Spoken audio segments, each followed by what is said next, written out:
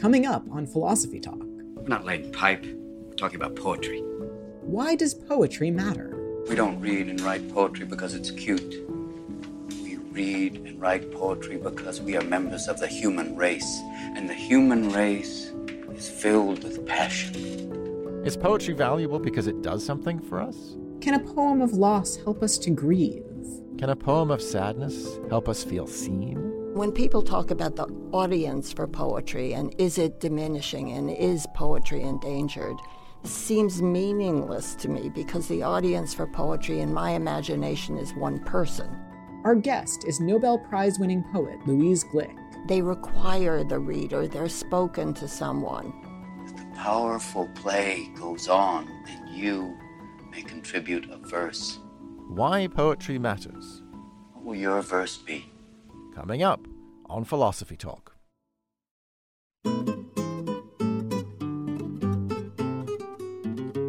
Is poetry just a fun pastime? Or can it change our lives? Can poems help us to connect, think, and feel? Welcome to Philosophy Talk, the program that questions everything. Except your intelligence. I'm Josh Landy. And I'm Ray Briggs. We're coming to you via the studios of KALW San Francisco Bay Area. Continuing conversations that begin at Philosopher's Corner on the Stanford campus, where Ray teaches philosophy and I direct the Philosophy and Literature Initiative. Today, we're thinking about why poetry matters. I'm so excited to talk about this, Ray.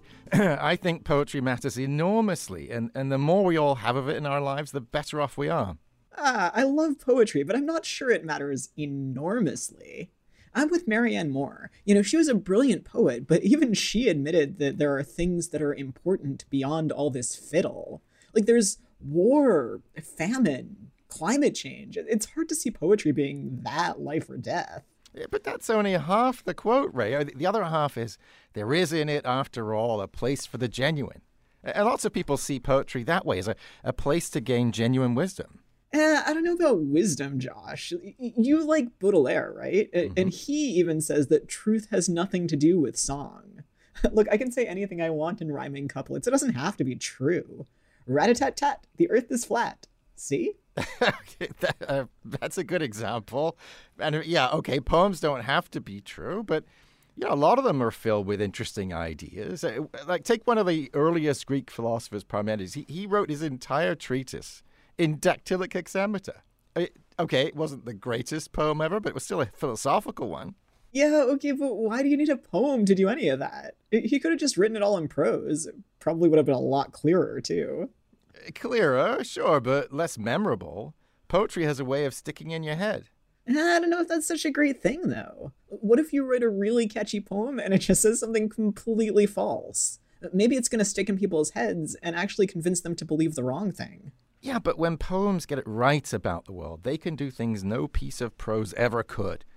Take Mary Oliver's beautiful line, "I think this is the prettiest world, so long as you don't mind a little dying."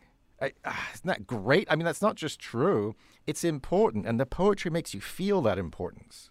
Yeah, it is great. It's a great line, but it's not because it tells us anything we didn't already know. What's great about it is that it gives us a new vocabulary for talking about shared human experiences, like knowing that everything dies. I totally agree. Poems give us words for the things we think and feel, or half think and half feel. Beautiful words, powerful words, so we can finally take possession of them. Exactly.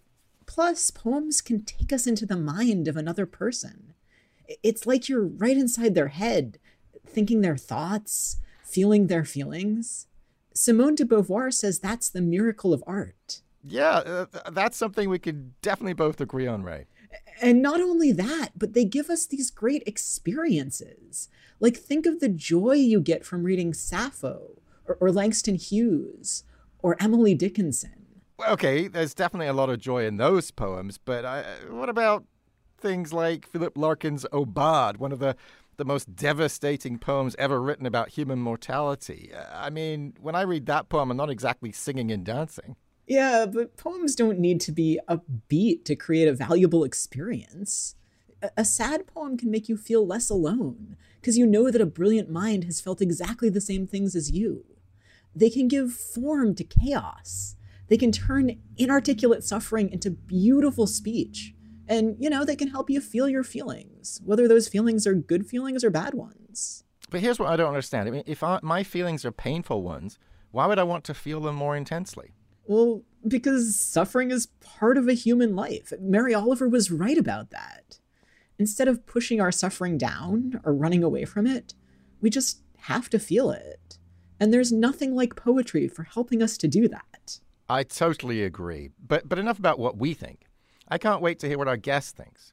We have the great honor today of being joined by Louise Glück, winner of the 2020 Nobel Prize in Literature.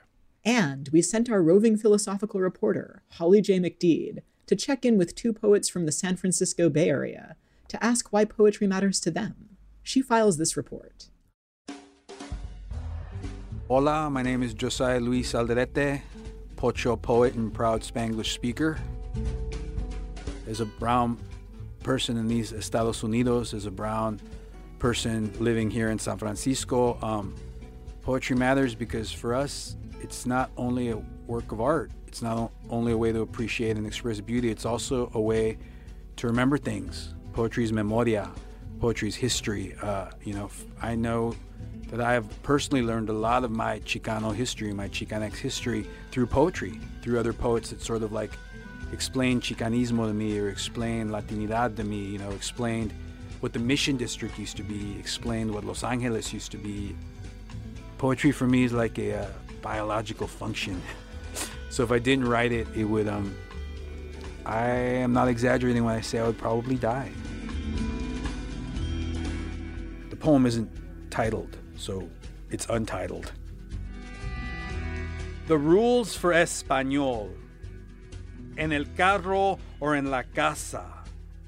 The rules for Spanglish. Near the front door or on certain playgrounds. The rules for English. Near the Sizzler salad bar or whenever we talk about history. The rules for Nawa that I hear in my dreams. Pues no me acuerdo.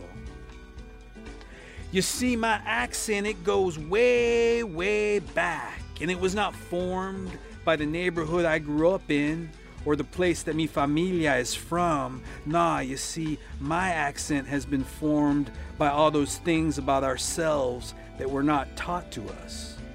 By all those things that our ancestors were not allowed to say. You see, my accent has been formed by the forced, violent migration of mi gente, by the mystical, milagroso migration of mi gente.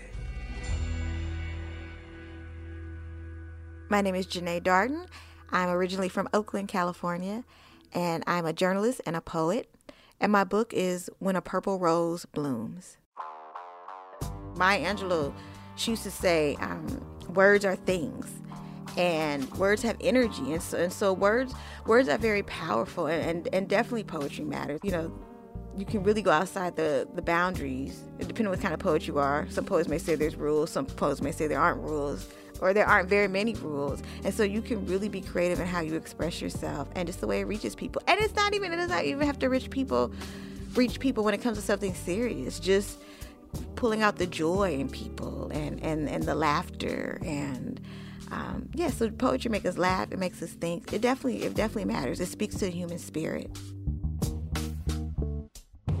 So this is called Self-Esteem. Men believe in her since she entered the world. Her daddy split right after the doctor said, "It's a girl." Her first boyfriend left her for Alexis. Her second boyfriend left her for Texas. Her third boyfriend left her for Travis. Her fiance left her for the bottle and the nice girl on 85th with a blonde weave. All she knew about men were they lie, they leave. And their hearts had a short attention span for her love. "What's wrong with me?" she cried to her friends. "What's wrong with me?" "Girl," they say, "you just need some self-esteem." "Huh? Self-esteem? Where do you get that?" she asked. "Is it something you buy off the rack? Do they sell it at Big Lots next to discounted baby fat?" Self-esteem. Does it come in a lotion bottle? Or a jar like beauty cream? Has Oprah given it away in her favorite things? Can I get it at the Slauson Swap Meet or Durant Square? Is it easy to put on like a clip in my hair? Hold up. Does it come with my Obamacare? Do I eat it? Do I wear it? Do I hang it on the wall? Is it available year-round? Winter, spring, summer, fall? Is it free? Do I have to pay? Don't play. Does it fall from the sky or grow from the ground? Maybe mine is in some lost and found. Is it something I can hold? Will it make me feel good? Do they make it for rich girls and us girls in the hood? Is there a commercial for it, a jingle, a song? Can I order it from Amazon? Get some self-esteem. You make it seem easy, she said to her friends. You make it sound like it's the answer, without a doubt. But how is self-esteem the key in a world that constantly tries to lock Black women out? Now this is where the poem ends, because when looking for self-esteem, where does one begin? For Philosophy Talk, I'm Holly J. McDede. Want to hear more? You can find the complete episode on iTunes Music, or for unlimited listening, become a subscriber at philosophytalk.org.